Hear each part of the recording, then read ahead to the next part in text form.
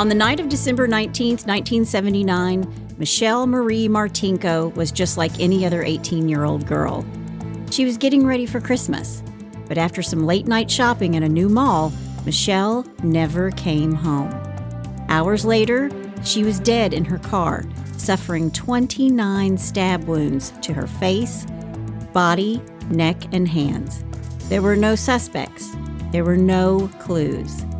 For 40 years, this case would remain cold, but far from forgotten. Nearly 4 decades later, DNA on the dress Michelle wore on the night she was murdered matched a killer no one suspected.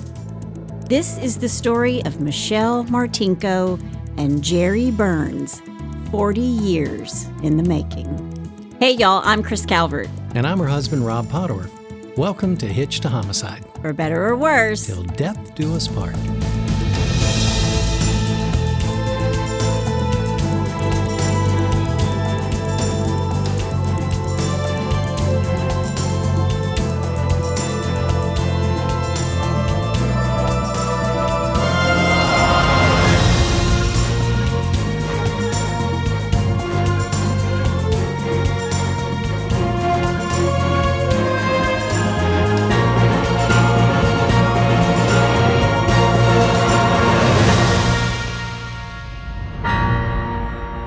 Welcome back, everybody. Yes, welcome, and welcome. You're going to find new ways to do this every week, I have a feeling. Trying. The holy trinity of welcomes. Well, you got to change it up, right? Welcome, welcome, welcome. Got to keep it interesting. We're so glad you guys are back with us again this week. Yep. I went into the cold case files for this one. It's a really interesting case.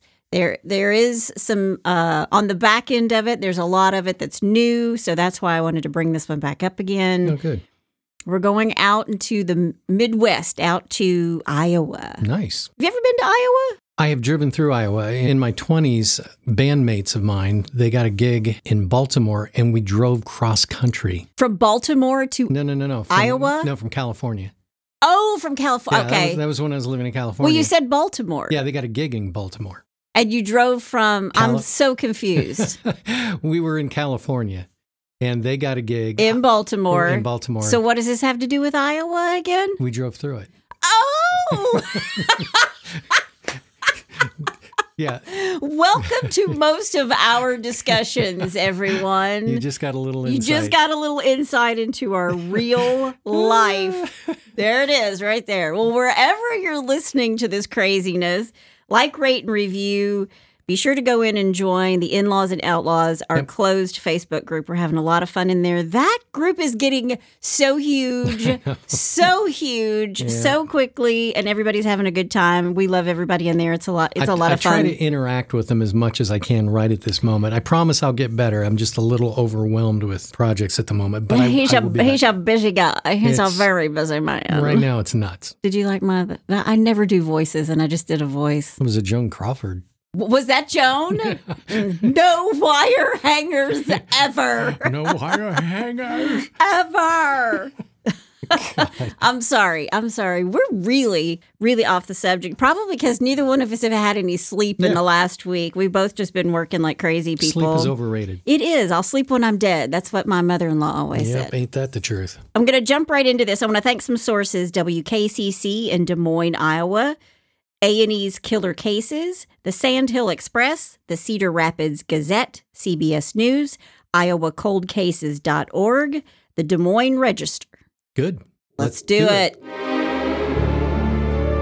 Michelle Martinko is born on October 6, 1961 in Cedar Rapids, Iowa. Her parents are Albert and Janet Martinko, and Michelle has an older sister, Janelle. There's like 12 years difference, and I was thinking... There's 12 years difference between you and your older brother as well. Actually, 13. 13 years difference. I was an oops baby. Yeah, well, I don't think that Michelle was an oops baby. I think she was like a little gift from God. I don't know if they had trouble getting pregnant or whatever, but they called her she was like this miracle baby. Sure. But that did make me think of you. So she's got an older sister, Janelle. Michelle is talented. She's kind and upbeat. She was a loyal friend, a faithful girlfriend. Michelle attended Cedar Rapids Kennedy High School. She was a really good student. She was well liked by her teachers. In her sophomore year at Cedar Rapids, Kennedy, she joined the twirling squad, which she was a baton twirler. Sure. There's a picture of this. I will post it in the In-Laws and Outlaws. She was also a gifted vocalist, and she performed with the school's show choir, as did I. Mm-hmm. Did you perform with your show choir? You were just a solo act in high school, right? No, actually, no, just the chorus. Just the, well, okay. Not so show choir, yeah. She did show choir, and then she was also in the school's theater productions, as was I. As was I. Yes, you were. Both of us were. She was also active in campus life and attended St. Pius Catholic Church, and she had a job at an apparel shop in the Lindale Mall. Okay. I just wrote in my notes here, she worked retail. And I personally think everybody should have to work retail or wait tables once in their lifetime. I did it once in my lifetime. I sold pianos. Well, I sold men's clothing. I could still mark a man's suit. Yeah, I was like nobody's business. And I was the dude that was in the mall playing Lady of Spain on the organ. It was the worst gig I ever had. I can picture this now, but my point is everybody needs a job where someone looks at them and with the asymmetrical haircut and says, I need to talk to a manager. Yeah, exactly. You know, I think it just builds character, but she worked in retail at this apparel shop. She was a beautiful girl, and this is in the time of the original Charlie's Angels. This is 1979, and she really looked like one. And there's so many cute photos of her, and she had the hair. The Farrah hair. She had some har, like, you know, bigger the har, the closer to Jesus or closer to God, whatever you want to say. There's some Aquanet happening. There's some Aquanet going on in these pictures. Stay away from any open flames. But she's adorable. She was adorable. She was very in style. You could tell she was very stylish teen. She was blonde, petite. And I read that she didn't have many close girlfriends or confidants. And most believed that this was because she was so pretty. Don't know if that was true or not. That was actually in an old newspaper article that I'm going to cite. Were people intimidated by her? I don't know. She is a pretty girl. Yeah. She dated on again, off again boyfriend. His name was Andy Seidel. And as a senior, she had plans to attend Iowa State University in the fall. She wanted to study interior design. So the year's 1979, and I just kind of want to set the stage. This is the year that the 3 Mile Island nuclear accident happened. The board game Trivial Pursuit was launched. Oh, wow. Pink Floyd released The Wall. Yep. Sony released the Walkman. It was $250 too. Wow. ESPN launched for the first time on cable television. The snowboard was invented. Jimmy Carter is president of the United States. 63 Americans are taken hostage in the American embassy in Tehran. There was a huge gas shortage. People waited in line for gas. Inflation was high, 13.3%. Wow. Currently, inflation's 8.5. Wow. So everybody knows what it feels like right now because my bacon got really expensive this year. And if you know me, I have to have bacon every morning. Trust me. I do. But so, yeah, we're at 8.5 right now while we're recording this, but it was at 13.3 in 1979. Just reminds me of the Billy Joel tune. What's that? We didn't start the fire. Yeah, we didn't start the fire. Exactly.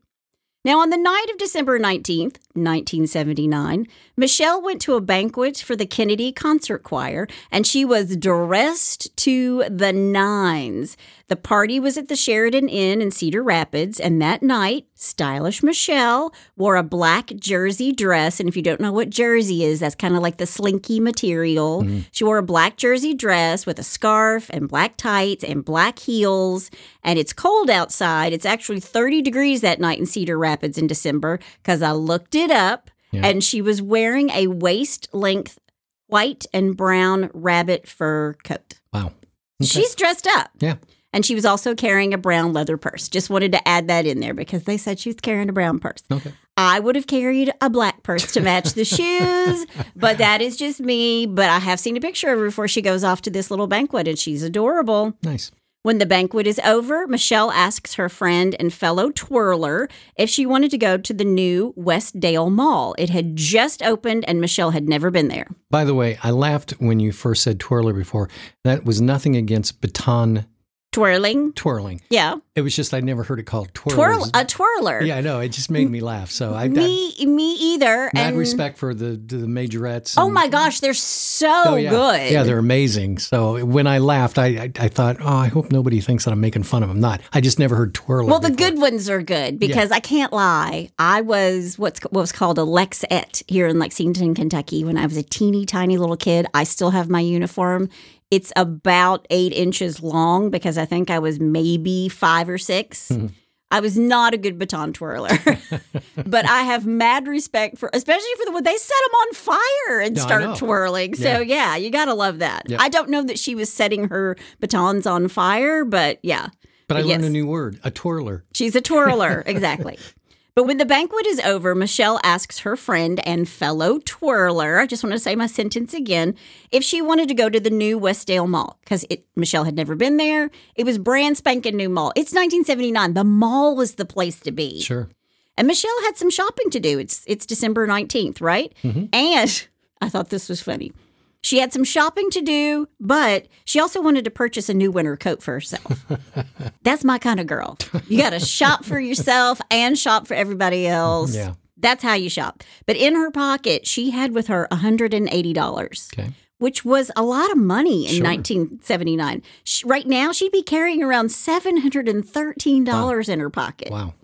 But that's what she's got going on when she arrives at the mall at 7 p.m. She's looking fly. She got her rabbit coat on, her black heels. She's got the blonde hair with the Farrah flip going on, and she's doing a little shopping. And she's in the mall where all the kids love to go. Where everybody is. She's in the mall. And you know it's crowded because it's Christmas. Sure. She did some shopping. She spoke with one of her classmates, Kurt Thomas, at the mall. Michelle's last known stop was a jewelry store around 9 p.m. before Kurt walked Michelle to the mall exit. Okay. Now, Michelle's car was parked in the northeast part of the brand new mall by the J.C. Penney. This is a mall with absolutely zero surveillance cameras because it's 1979. Sure. Kurt said goodbye to her, waved to her, and he watched her walk away. And here is what will later be proposed as the events that followed. Michelle leaves the mall and waves goodbye to her friend, Kurt. Okay. Someone is watching her. This someone follows her out of the mall and into the parking lot. Michelle is taken by surprise as she's getting into her 1972 tan and green Buick Electra. The person who's been following her, he pushes her into the car and she starts to fight him. She is fighting for her life. And because she's seen his face, he needs to eliminate her because she'll be able to identify him. Sure. Because she'll be able to identify him, he stabs her. Ooh. He stabs her 29 times in the face, in the neck, in the chest. She slumps over in the passenger seat. Michelle Martinko is dead. Wow. Now, around 2 a.m., Michelle hasn't come home, and her parents are worried because, again, no cell phones. It's not like back then you couldn't track your kids. Right. You just trusted that, they were where they said they were going to be. Right. And by the time it's 2 a.m., her parents are worried sick. They call police. They let them know that Michelle was going to the mall after her choir party, and police start searching for her, and her dad gets in his car, and he starts searching for her too. Of course. Finally, around 4 a.m. in the mall parking lot, the police locate the family's 1972 Buick, and inside, collapsed over the passenger seat, is Michelle. Stabbed 29 times. She had defensive wounds on her hands that showed she'd fought off her attacker. But the nature of where she is stabbed makes the police think that it's personal. It's very personal. Yeah. In the face. Yeah. She's a beautiful girl and she gets stabbed in the face and the neck and the chest, but not everything in the chest, like going for the kill to the heart. Right.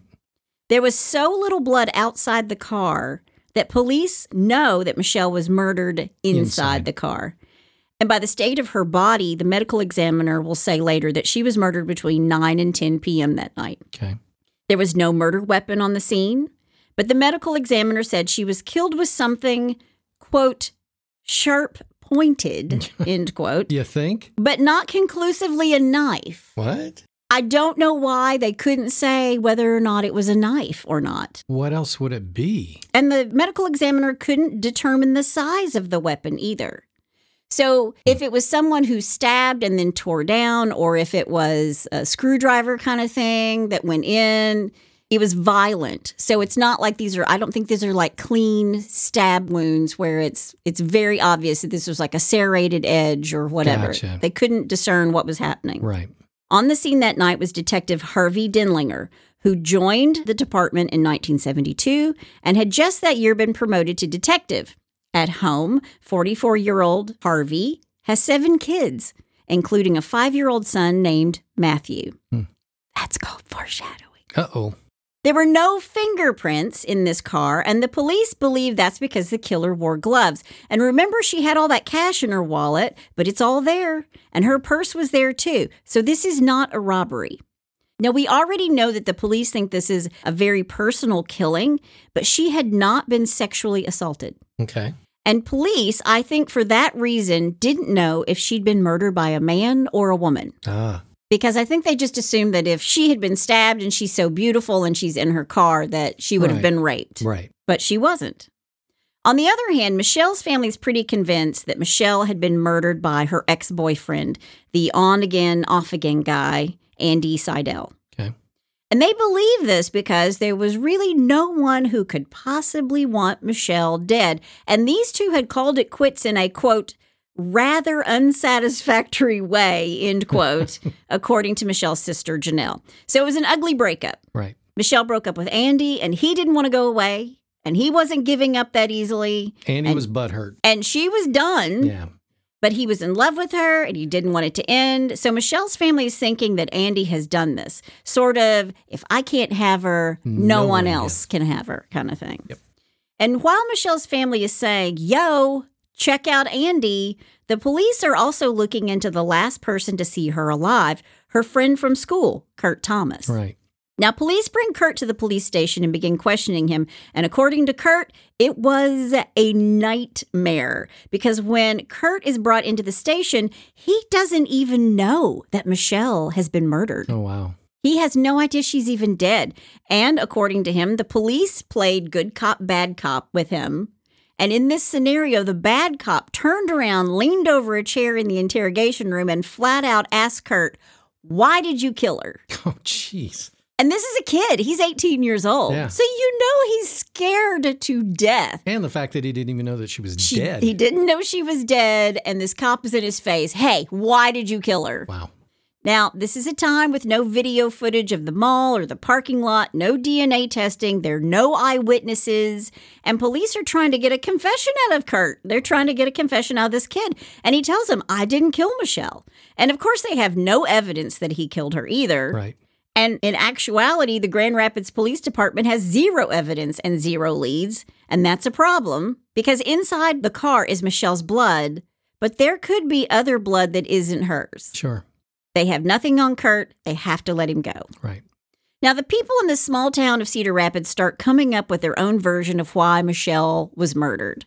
She was involved in a drug ring. She was a prostitute. Lies, lies, more lies. And Michelle's mom would even get these crank phone calls after Michelle's murder. Like phone calls where people would call her parents home, and when the mother answered, the person on the other end would say things like, Mom, mother, it's Michelle. People are sick. People are evil. Wow. Evil. And that, of course, no caller ID, so you can't do anything about that, but people are cruel. Right. And again, police have absolutely nothing to hang their hats on this case. So in June of 1980, they use hypnosis as a way to hopefully get a description of Michelle's killer, because witnesses remember things under hypnosis that they don't otherwise. Right. 30 people went under hypnosis as a part of this investigation, and it gave them 2 reliable witnesses, 2 women who didn't even know each other, but they gave the same description of one man. Okay. And a composite was drawn. And police then compared it to all the photos in the Kennedy High School yearbook. And then psychics were brought in for this investigation. Wow. They needed our friend, Catherine Kaufman, on the case because she would have cracked this case right away. But what they came up with was this composite. I'll put it up in the In-Laws and Outlaws. these two say that the suspect, these two women who were under hypnosis who agreed, say that the suspect is a white male in his late teens, early 20s. He stands 5'11" or 6 feet tall, brown curly hair, weighs between 165 and 175 pounds. Okay. Now, this is an interesting thing because I have this in my notes. I could probably say if I looked at a man or a female and said, that's about 6 feet tall. Right. Or they're about my height. They're about 5'5". I would be terrible at predicting somebody's weight. Yeah. I don't even know how people do that. Yeah, I definitely wouldn't win stuffed animals at the carnival. So whenever I write this stuff down or find it in my research, I'm like, how do they know he weighs 175 pounds? Yeah. Why would you think he weighed 175 pounds? Anyway, I just found that odd. How That's do they just know me. He was 5'11". 5'11", that's pretty... Specific? Yeah. It's wildly specific. Yeah. Well, they're under hypnosis. Okay. So maybe that's what I need. I need somebody under hypnosis to describe me. Wow. But there's a reward for any information leading to an arrest in Michelle's case. And the reward was $15,000. Moolah. Now, for 40 years, think about this. Yeah. And every Christmas, friends and family of Michelle's in Cedar Rapids would come together and honor her life. They would go to her grave. But they just wanted to make sure that nobody ever forgot her death. Sure. The news stations would do stories on it. You know, every single year they would bring this back up again. Just in her honor. Yeah, but they just didn't want people to forget about her or this case because it was still completely unsolved. Sure. And years go by without a peep. And Michelle's parents would go to their own graves not knowing who killed their daughter. Although Michelle's mom, Janet, kept a diary, and in it she was convinced that the boyfriend, Andy, was the killer. Oh, wow. And she just couldn't wrap her head around the fact that the police could never find a way to prove that he had murdered her daughter. And there's a reason for that, Janet. Fast forward to 1986. DNA is used for the first time in forensic science to verify a suspect's confession. That was the very first DNA case. Somebody confessed, and then they used his DNA to make sure he was telling the truth. Okay. Fast forward 4 decades after Michelle Martinko's murder, and add in a new police officer on a mission, and they have something. Okay. They have something big. Uh-oh. Because sitting on a shelf for all these years in an evidence locker is the black dress worn by Michelle on the night she's murdered. Oh, wow. And on the dress is her blood. And also on her dress is the blood of her killer. There you go. And in 2006, it had never been tested for DNA. So they do just that. They send the little black dress off to get the DNA of the killer himself. Now, police basically ask everyone, the friend, Kurt, the boyfriend, Andy, other friends, acquaintances, police ask them all to submit DNA samples. Right. First on the list, Andy Seidel, the boyfriend. He is not a match. And when I wrote that, I even wrote in parentheses, I sound like Maury Povich. You are not the father. You are not the killer. You are not the killer. So police move on to the last person to see Michelle alive, the guy that they berated, the guy that they said, why did you kill her? Kurt Thomas. Yeah. And by now, Kurt is in Oklahoma. He's married to a judge. Uh-oh. And police say, hey, Kurt, we're gonna need a little DNA sample. And Kurt goes, no, thank you. No, thank you. And his wife tells him not to give the DNA. So Kurt's attorney writes a letter, and Kurt calls the officer who sent the request for the DNA to him. Kurt reads this statement over the phone to the officer, and when he's finished, he hears the officer put the phone down and announce to the room and whomever was in it. This is what he says. He puts the phone down and says, quote, we got our killer, Uh-oh. end quote. Wow. The officer tells Kurt, we're going to get a warrant for your DNA. We're going to get a warrant for your arrest. I've always liked you as Michelle's killer. Wow. End quote. Wow. A bold statement. I'm telling you, geez. Yeah, a bold move. You better be sure about that. So Kurt does, after some papers are signed, give his DNA sample. And guess what? It's not a match. It is not a match. And in fact, the police call Kurt's attorney when the results come in. And when his attorney answered, The policeman on the other end said, quote, "He's not a match," end quote, and then hung up. Nice. He was hanging up before he got served with a lawsuit. Yeah, he's not a match. Click. Yeah. But of the hundreds of people tested, there was no match. No match. Again, a dead end. No matches. Then in 2015, Detective Matt Denlinger takes on this case. Matt's father, Harvey, wasn't assigned this case back in 1979, but he was on the scene of the murder, and he did a lot of interviews for the murder case. Okay. And remember I said at home he had a little boy, Matthew, who was 5, and now Matt is a detective on the same force as his father. That's neat. And I have to say, in all respect to Harvey, but his name, Harvey Denlinger, it sounds like a Broadway musical character name. I think he sounds like a mystery novel guy, a detective. And he is a detective, so great name. Perfect. No, Perfect name for him. But let me tell you a little bit about Matt, because this guy's pretty special. Matt Denlinger had no plans to go into law enforcement. And in fact, he was going to be a special education teacher because he spent a lot of his time caring for his special needs brother, Jamie, who passed away in 2005. He even did his student teaching. But then after college, he decided to go into law enforcement. And when this case gets to his desk, he's like a dog with a bone, man. He's like, I am not letting this go. Right. He goes through 7,000 pages of reports. Wow. Everything in his predecessor's notes, including some from his own dad on the case. And Matt wants to look at the case with fresh eyes and from a new perspective. Sure. It's Christmas 2015, and while Matt is trying to think outside the box, his wife received a Christmas gift of Ancestry.com. Uh-oh. They are not a sponsor of the show, Ancestry.com. I have an account there. I go through and look up stuff all the time, especially on my own family. Yeah. But this is pretty cool. And Matt thought, and his wife said, "Hey, honey, wouldn't it be something if a service like this could help you with your Michelle Martinko case?" Yeah. And he said, I think you're onto something here. Right. And I completely paraphrase that whole conversation, but you get the gist of it. That's how it happened. Okay. Everybody needs a good wife in the background going, "Hey, honey, I think this is a good idea." Yeah, important safety tip. When your wife says, "Hey, honey," that usually means just do it. So Matt gets involved with this company called Parabon Nano Labs in Virginia. And Parabon, based on the DNA of the killer from the dress, there was also DNA left on the gear shift knob of the car. Their scientists were able to, get this, procure an image of the suspect based on the DNA. What? How amazing is that?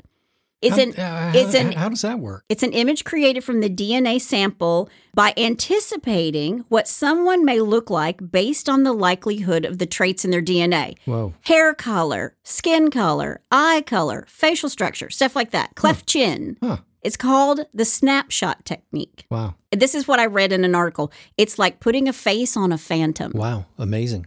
But I've done the DNA testing thing, and it has sent me stuff back like, yeah, I do want to murder someone when I can hear them chewing. And that came back on my DNA. Yeah. And, and I don't like cilantro. And that came back as well. So it's really interesting the things that they come up with. Right. I just learned that I was more Irish than anything, which is no surprise since I have red hair. Is it you have red hair? Yeah. I spent all that money to find that out. Come on. Yeah. Well, yeah, exactly. Exactly. My descendants are from County Cork in Ireland. So There you have it. Nice.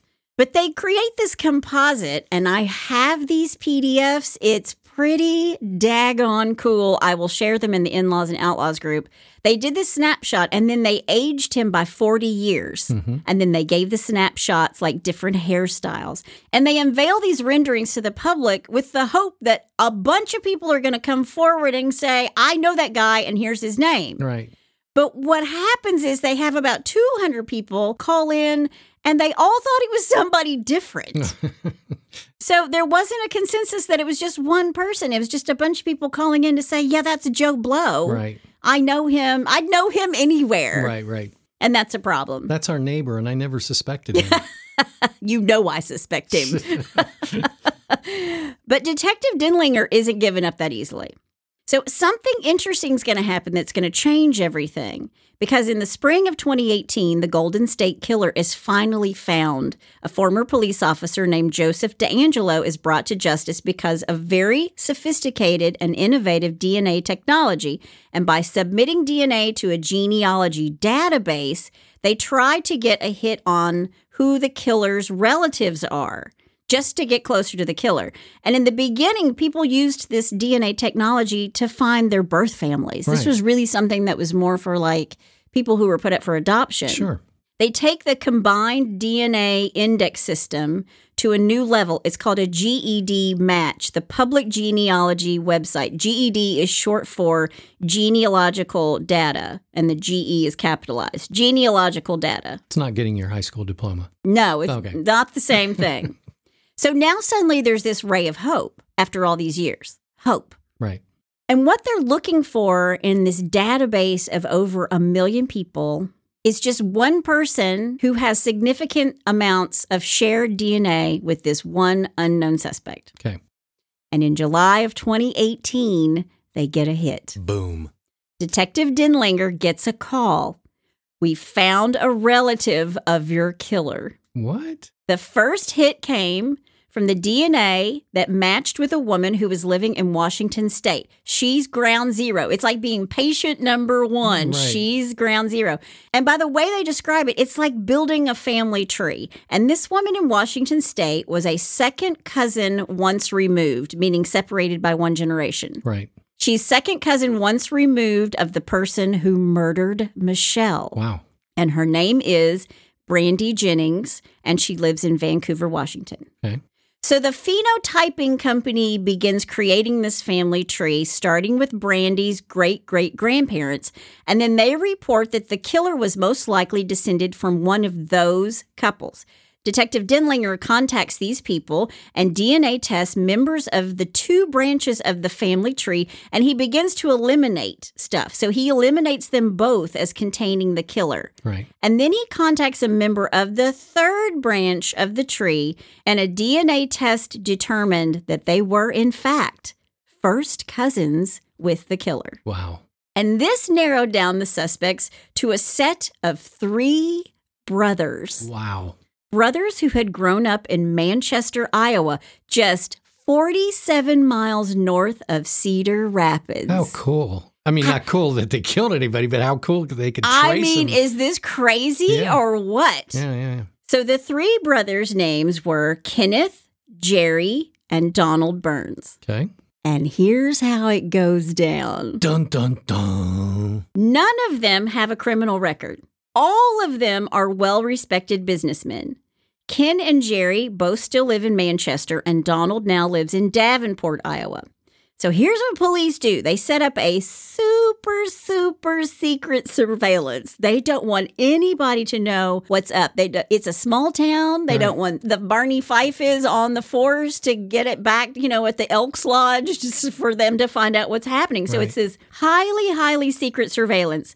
What they need is to collect DNA from each of these brothers. Okay. So they watch them and they wait because they need to know which one of them has the matching DNA. And in the beginning, police think that the most likely suspect is Kenneth Burns. I have no idea why they think it's Kenneth Burns, but they follow him first. He makes great documentaries, though. Ken Burns, that's right.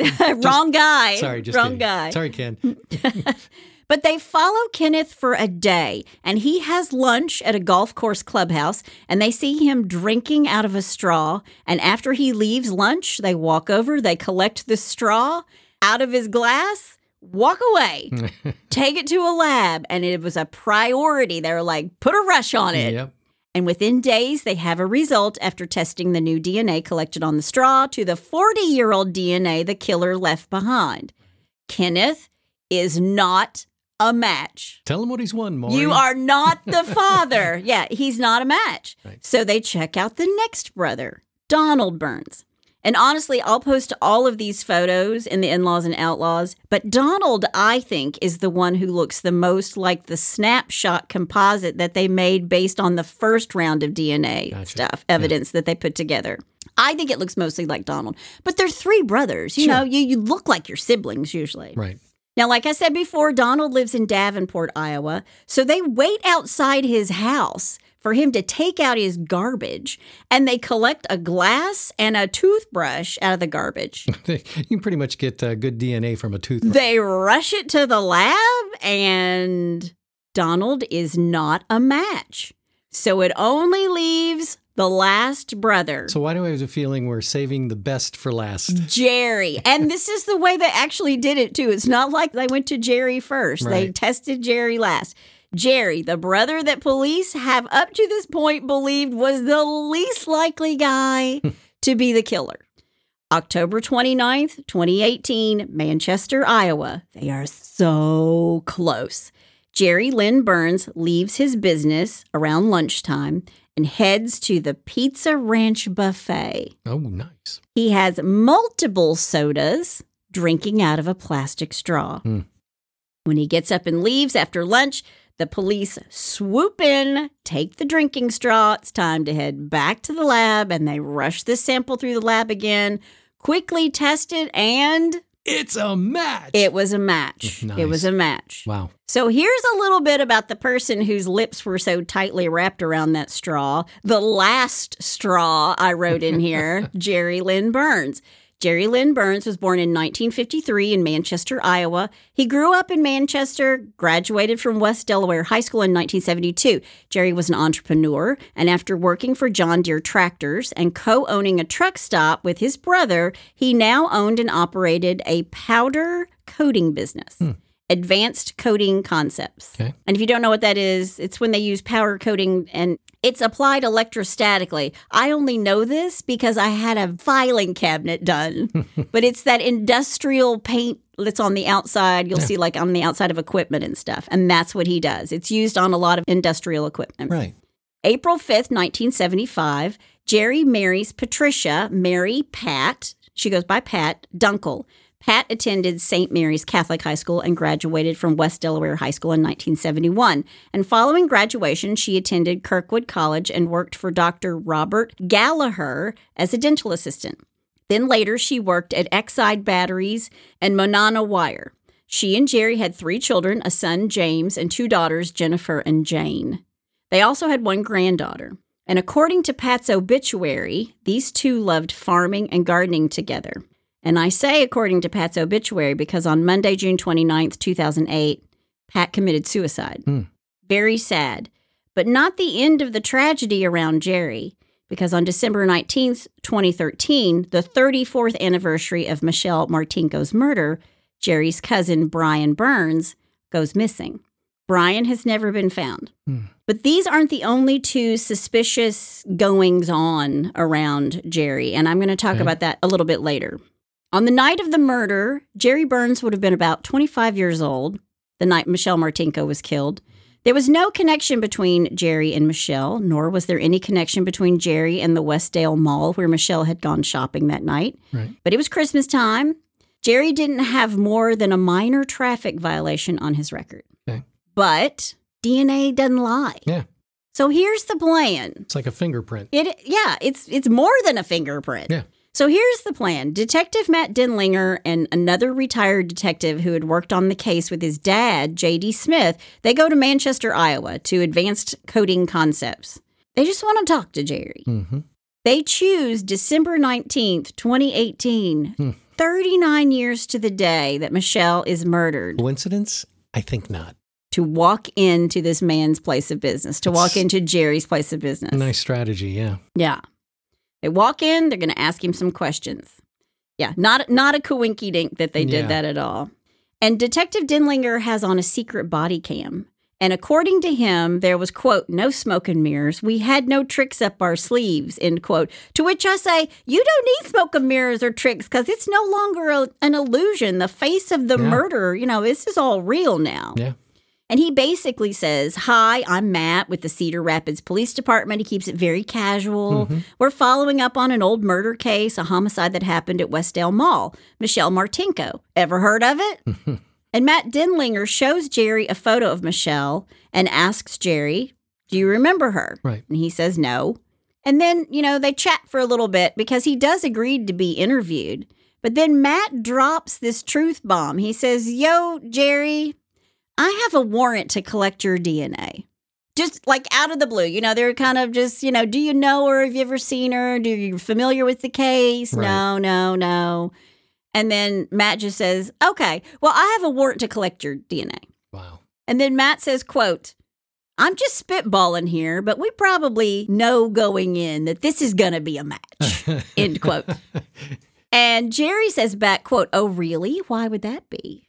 And then Detective Denlinger tells him, "Look, we've already collected your DNA. We already know your DNA is going to match the DNA that we have on file. The jig is up. We know you're caught." Wow. End of story. This is it, dude. Mic drop. And Jerry says, He's just sitting there. And outside Advanced Coding Concepts, well, the county prosecutor, Nick Maybanks, is standing by. Ooh. He just happened to be driving by that day.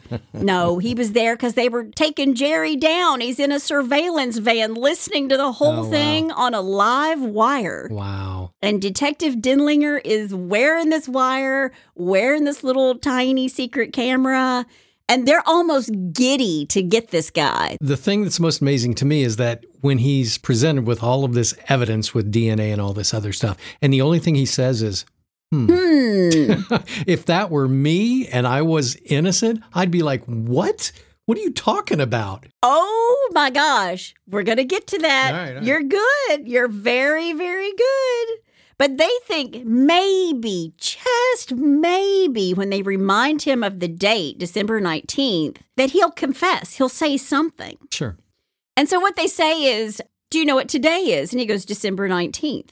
And then they said, "Did you murder someone on that night, December 19th, Jerry?" And he's like, "Test the DNA." And then he asks, "Why did this happen, Jerry?" And his reply again is, "Test the DNA." And then Detective Denlinger says, "What happened, Jerry?" And Jerry goes, "I don't know. I was not there that night." And then Denlinger says, quote, "Well, we know better than that. You know better than that. And you know I'm not lying," end quote. So Jerry's admitting to nothing. They wanted a confession. They get nada. When they ask him to look at Michelle's photo and ask if he's someone she knows, he says, quote, "I don't believe so." And when they don't get any more information out of him, they arrest 64-year-old Jerry Lynn Barnes and charge him with murder one because they've got DNA evidence. Sure. They can charge him with murder one. Yeah. So he's taken into custody, placed in the county jail with a $5 million cash bond. He's not going anywhere. He is not going anywhere. The only place he's going is to the Lynn County Jail. Yeah. Now, Jerry pleads not guilty. Jerry's family hires one of Iowa's top defense attorneys. His name is Leon Spies, and they're going to hammer away at the reliability of the DNA and the constitutionality of the DNA evidence because they took Jerry's DNA from a straw without his permission. And without this DNA evidence, the prosecution has nothing. And from the outside, it doesn't make a whole lot of sense that a man, a widower with nothing more than a few speeding tickets to his name, is a cold-blooded killer. Where's the motive? Right. But prosecution has more than just the straw, the DNA on the straw. They have the dress, and even though the dress is 40 years old, the match from the blood on Michelle's dress that wasn't hers is still there. Now, there's not a lot of the killer's blood at the scene, but they think that's because the killer was wearing gloves. But somehow, when she's fighting him off, he cuts his hand. So here's what they believe. The majority of the blood was inside the glove, inside the assailant's glove. But some of it was found on the back of Michelle's dress and on the gear shift of the car. Right. Wait, let me ask one question.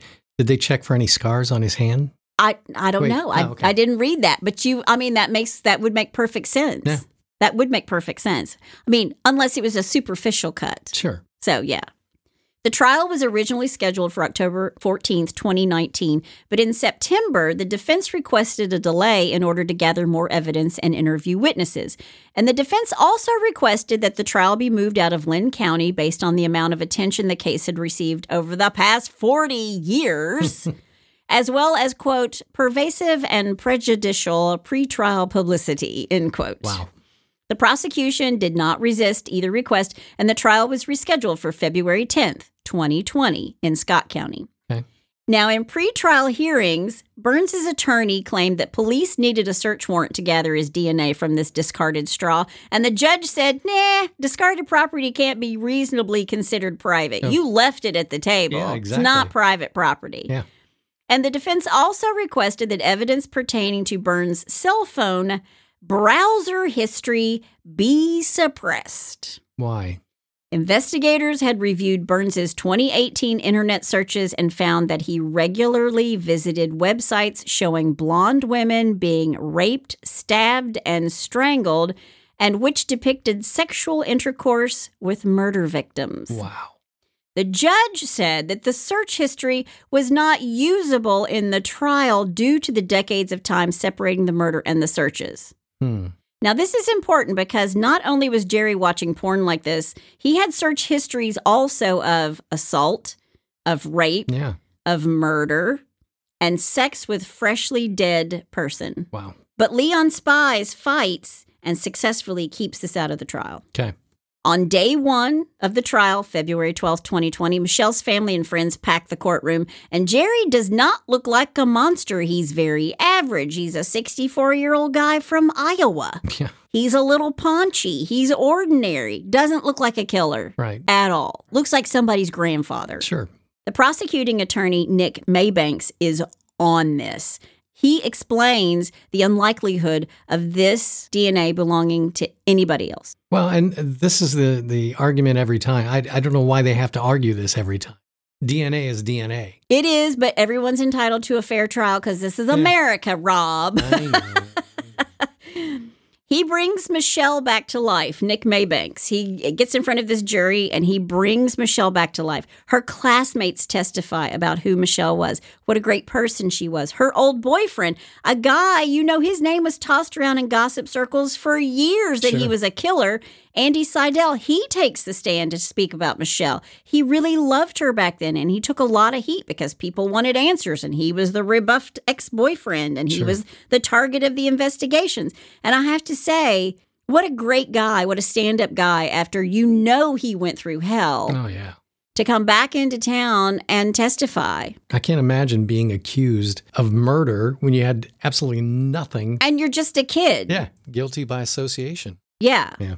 Michelle's family wanted to tell him how sorry they were that they ever thought of him that way, but after testifying, Andy left Cedar Rapids. He yeeted on out of there. Yeah. He testified and he was gone. But that's a bum deal to have that hanging over your head when you know you've done nothing wrong. Yeah. Next on the stand is Kurt Thomas, the person who was last to see Michelle that night at the mall, and another person who the police tried to railroad into confessing that he'd murdered his friend. Right. And he remembered Michelle's smile, and he called it, quote, the goodbye smile, end quote. And he would get very teary-eyed. He was very teary-eyed on the stand, and he tells the court that it has affected him his entire life. And I can't imagine. So how do you process this, knowing that you're the last person to see somebody that night? Yeah. And they were kids at the time. Kids. But he feels so guilty to this day that he didn't walk her to her car. Wow. Yeah. But it was Iowa. Yeah. It was 1979. Yeah. I mean, this is when we played until it got dark outside. And I mean, there were no cell phones. You didn't think about those kinds of things. Yeah. And I think he needs to cut himself a break. But I've seen interviews with him where he just basically says it has affected him his whole life. Wow. Then the prosecution emphasized the unlikelihood of the DNA evidence matching someone other than the person who left it at the scene, and the doctor who performed Michelle's autopsy and investigators in the original case, all now retired. They all take the stand to testify how the investigation was conducted and to Michelle's cause of death. And the defense argued that the DNA evidence had been mishandled and that different articles of clothing from the scene should not have been stored together in one evidence bag. Okay. Wah, wah, whatever. Yeah. It's there. If it's there, it's there. Yeah. It's his DNA. Yeah. On day 4 of the trial, Detective Matt Denlinger takes the stand, and Matt tells the court that it was a 40-year quest to find Michelle's killer. From the morning she was found at 4 a.m., Matt's father being one of the officers on the scene, to the secretly recorded interview of Jerry on the 39th anniversary of Michelle's death. And they played basically the entire recorded interview for the jury. Wow. And here's the thing. Jerry's attorney was really worried about this tape because in it, Jerry's so calm. He never says, You're crazy. I had nothing to do with the murder of Michelle Martinko, but he's very calm in the interview. It's exactly what you said. Yeah. He is not shocked. He is not rattled. And you would think that would be his reaction. Except his reaction is, Yeah, and Jerry's attorney, Leon Spies, he's worried about that very thing. So think about it. A detective walks into your place of business, wherever you are listening right now to this podcast, and says, we have your DNA and we know you're a killer. Yeah.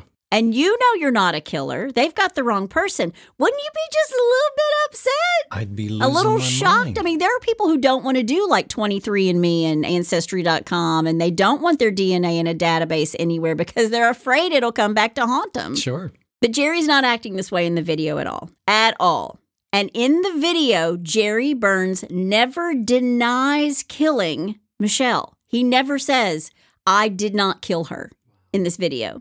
And then in the back of the police cruiser, while Jerry's in handcuffs, because this is all on tape too, right. Matt Denlinger asks him if he'd forgotten what happened that night. Did you just forget that you killed her? Did you just forget what happened that night?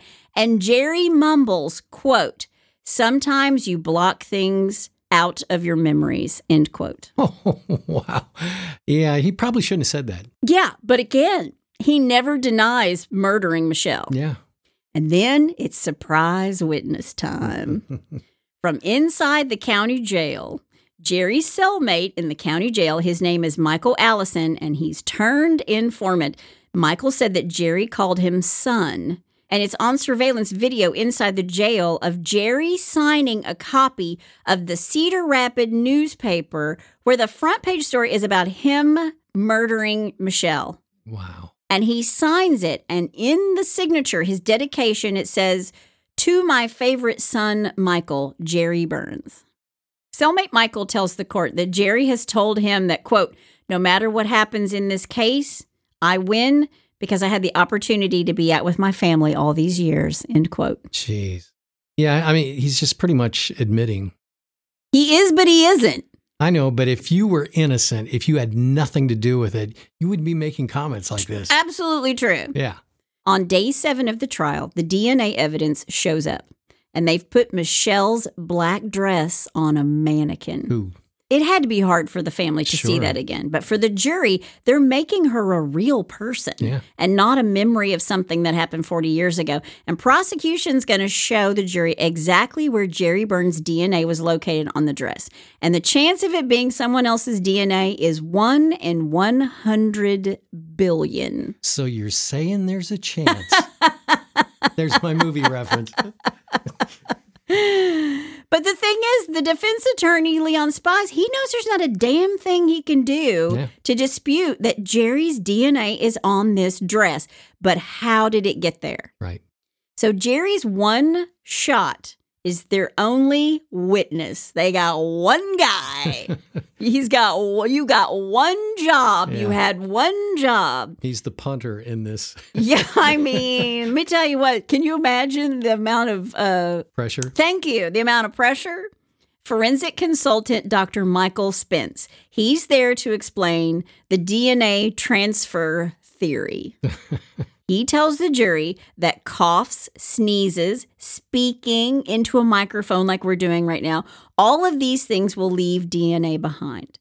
And what Spies is setting up after 2 hours of Dr. Spence explaining the DNA transfer theory is that it's possible that Jerry's DNA found on the dress and on the gear shift of Michelle's car that night happened by transfer. Okay. He didn't kill her. It was just transferred to her dress. How to get transferred? Well, here's the thing. Before Dr. Spence can even finish, the prosecution objects and says that this whole thing is speculation. And then they wait because now Jerry's whole thread of defense rests on what the judge is going to say. Is she going to allow this DNA transfer theory to stand? Or, is it going to be, is she going to allow it? Or is she going to, uphold it? So the judges, Faye Hoover, grinned. So what is Faye going to say? And she... What do you say, Faye? She allows it. Oh, Are you serious? She says he can answer the hypothetical question, did Jerry's DNA end up on the dress by some sort of transfer? And Dr. Spence says yes. Oh, wow. That's how it happened. In closing arguments, the DA, Nick Maybanks, sets the scene for the murder that night. Jerry follows her to her car in the parking lot. He pushes her into the 72 Buick, and when she fights him off, he stabs her 29 times in the face, neck, and chest, stabs her repeatedly until she is dead. Then for 39 years, he goes on about his life. He marries, has a wife, kids, runs a business, all while knowing that one day a knock might come at his door. And they show that video one more time after he says this. Knock, knock, you're caught. Yeah. Knock, knock, who's there? Knock, knock, who's there? DNA. Yeah.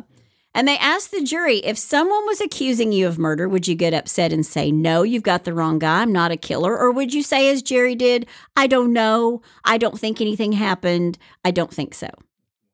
And the idea that the DNA was transferred by accident, well, that's just grabbing at non-existent straws. And Maybanks asked the jury to return with murder in the first degree. Cold-blooded, premeditated murder. That's what murder one is. Right. But the prosecution, we talked about this a little bit ago, what was the motive? So there's DNA, but there's no motive. But what was not admissible in court was that computer search, the rape, the assault. The jury doesn't know any of that. Right. So there was motive. There was motive. He was kind of a sick guy, but this evidence never made it in front of the jury. He had this pathological need to kill. And I think, and this is just me, I think he killed Michelle and was going to have sex with her dead body, but somebody got too close that night. He freaked, he left, he didn't finish the job he intended to do. Right. Yeah. So he only got to kill. He didn't get to do the whole thing. Because she wasn't sexually molested. She wasn't sexually assaulted. Right. That is just my opinion. He got spooked and ran. Yeah. So without this internet search history, Leon Spies tells the jury there was absolutely no motive for a family man like Jerry to target and murder Michelle. And on the tape, Jerry does say to Matt Denlinger, quote, I was not there that night, end quote. That's the closest thing he has to a denial of not killing her. I was not there that night. Right. But they're hanging their hat on this. Look at him. He's a fine, upstanding man. He's never even had other than traffic violations. He's got grandkids. Does he look like a killer? Right. They're just hanging this on him. So when the jury goes in to deliberate, nobody has a clue what's going to happen with this. They adjourn late on February 24th of 2020, and everybody's thinking it's going to be tomorrow or the next day. But the jury returns in 3 hours. Ooh. And this only means one thing. They either all thought he was really, really guilty. Or he was totally innocent. So what do you think? I'm going to go with guilty. Guilty of murder one. And the Iowan law mandates a life sentence without the possibility of parole for murder one. Good. There is no death penalty in Iowa. So on August 7th, 2020, Jerry Burns was sentenced to life in prison without parole. In September of 2020, Jerry Burns filed a notice of appeal. His new attorney, Kathleen Zellner, the lawyer who was made famous for representing Stephen Avery, one of the subjects in Netflix's Making a Murderer. Yeah. So we will keep you up to date on anything that happens with this appeal. But I do want to say this. If he is capable of murdering Michelle, what about the suicide of his wife? Yeah. What about the disappearance of his cousin, Brian Burns, on the anniversary of Michelle's murder? And what about another unsolved murder or disappearance in the state? And just what in the heck fire had Jerry Burns been up to all these years? Because in 1995, 27-year-old TV news anchor Jody Huisentruit of Mason City, Iowa, goes missing.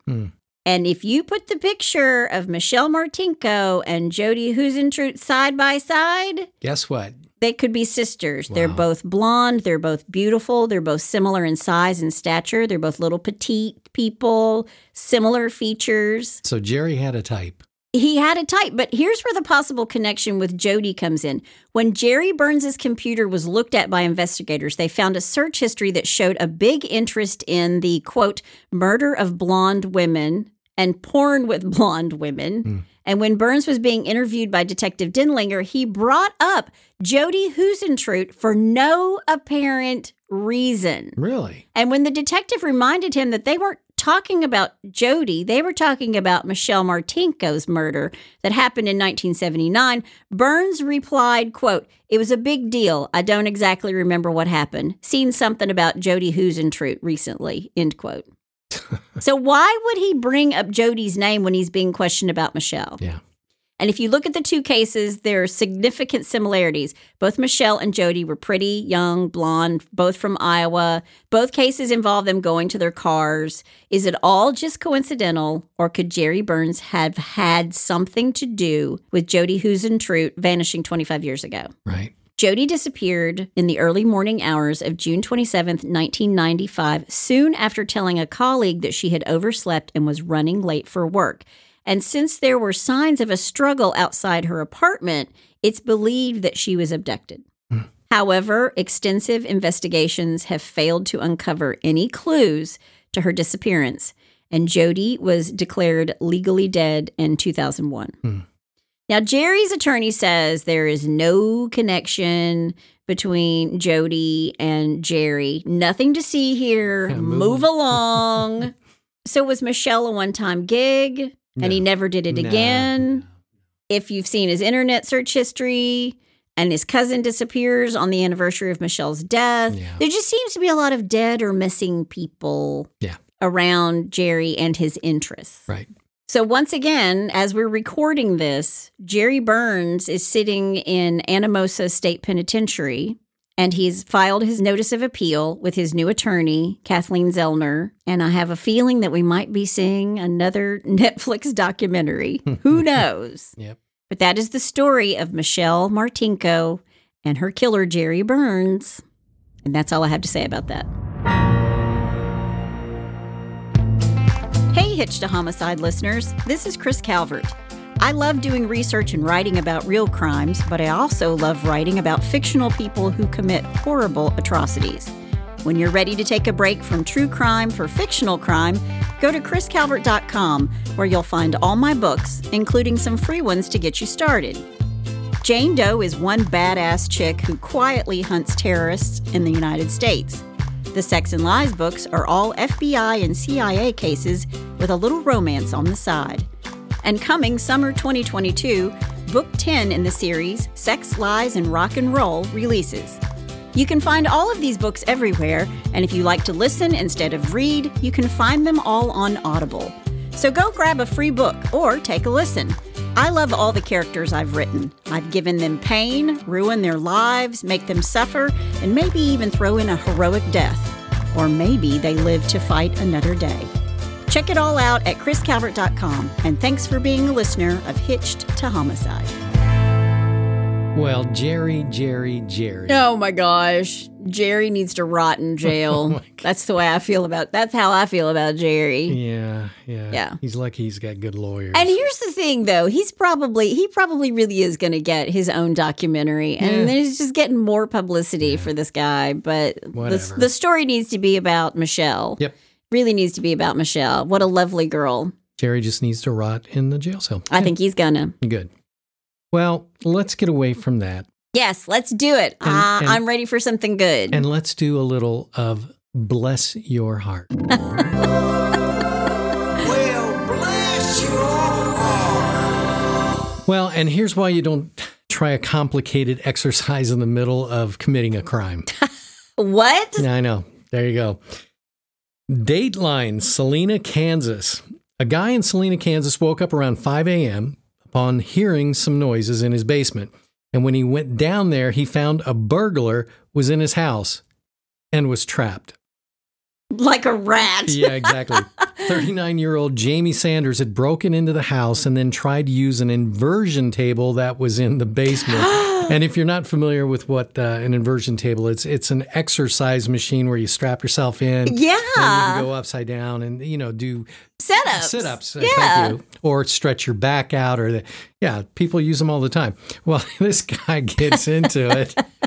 And because he's out of shape or what, he doesn't have any core. He can't get out of this thing. So he straps himself in and now he's stuck. Okay. Yeah. You've set the scene. Yeah. So he was trapped. The cops came in and he was arrested for aggravated burglary. And all he had managed, this is the best part, and all he had managed to steal before he tried the exercise was a container of cranberry juice. That's what he stole? Yeah, so at least his prostate's going to be a good shape. No, I was going to say he's hydrating. He was going to hydrate after his workout. Oh my Why would God. you pause to work out in the middle of, there's drugs involved. There's more to that story. Bless his heart. Yeah, he's a burglar and he's breaking into your house and you've got to ask for reasoning. Yeah, okay. I swear, if we found somebody downstairs on my Soul Cycle in the middle of the night, I'm like, yeah, I'd be like, right on, dude, Yeah. right on. yeah, exactly. Just make sure you're logged into my account. Yeah, if you're going to log some miles, put it under my name, okay? Oh, Well, man. bless his heart. Bless his heart. Well, if you have a bless your heart, you can send it to chris@hitchtohomicide.com and maybe we'll read yours on the air. We're so glad that you joined us again this Yes, we week. That's my husband over there, Rob. And that's my beautiful bride, Chris. And by the way, it's our anniversary this week. 14 years. Hitch to Homicide anniversary. That's Here it is. Join us next time on Hitch to Homicide. Bye, y'all.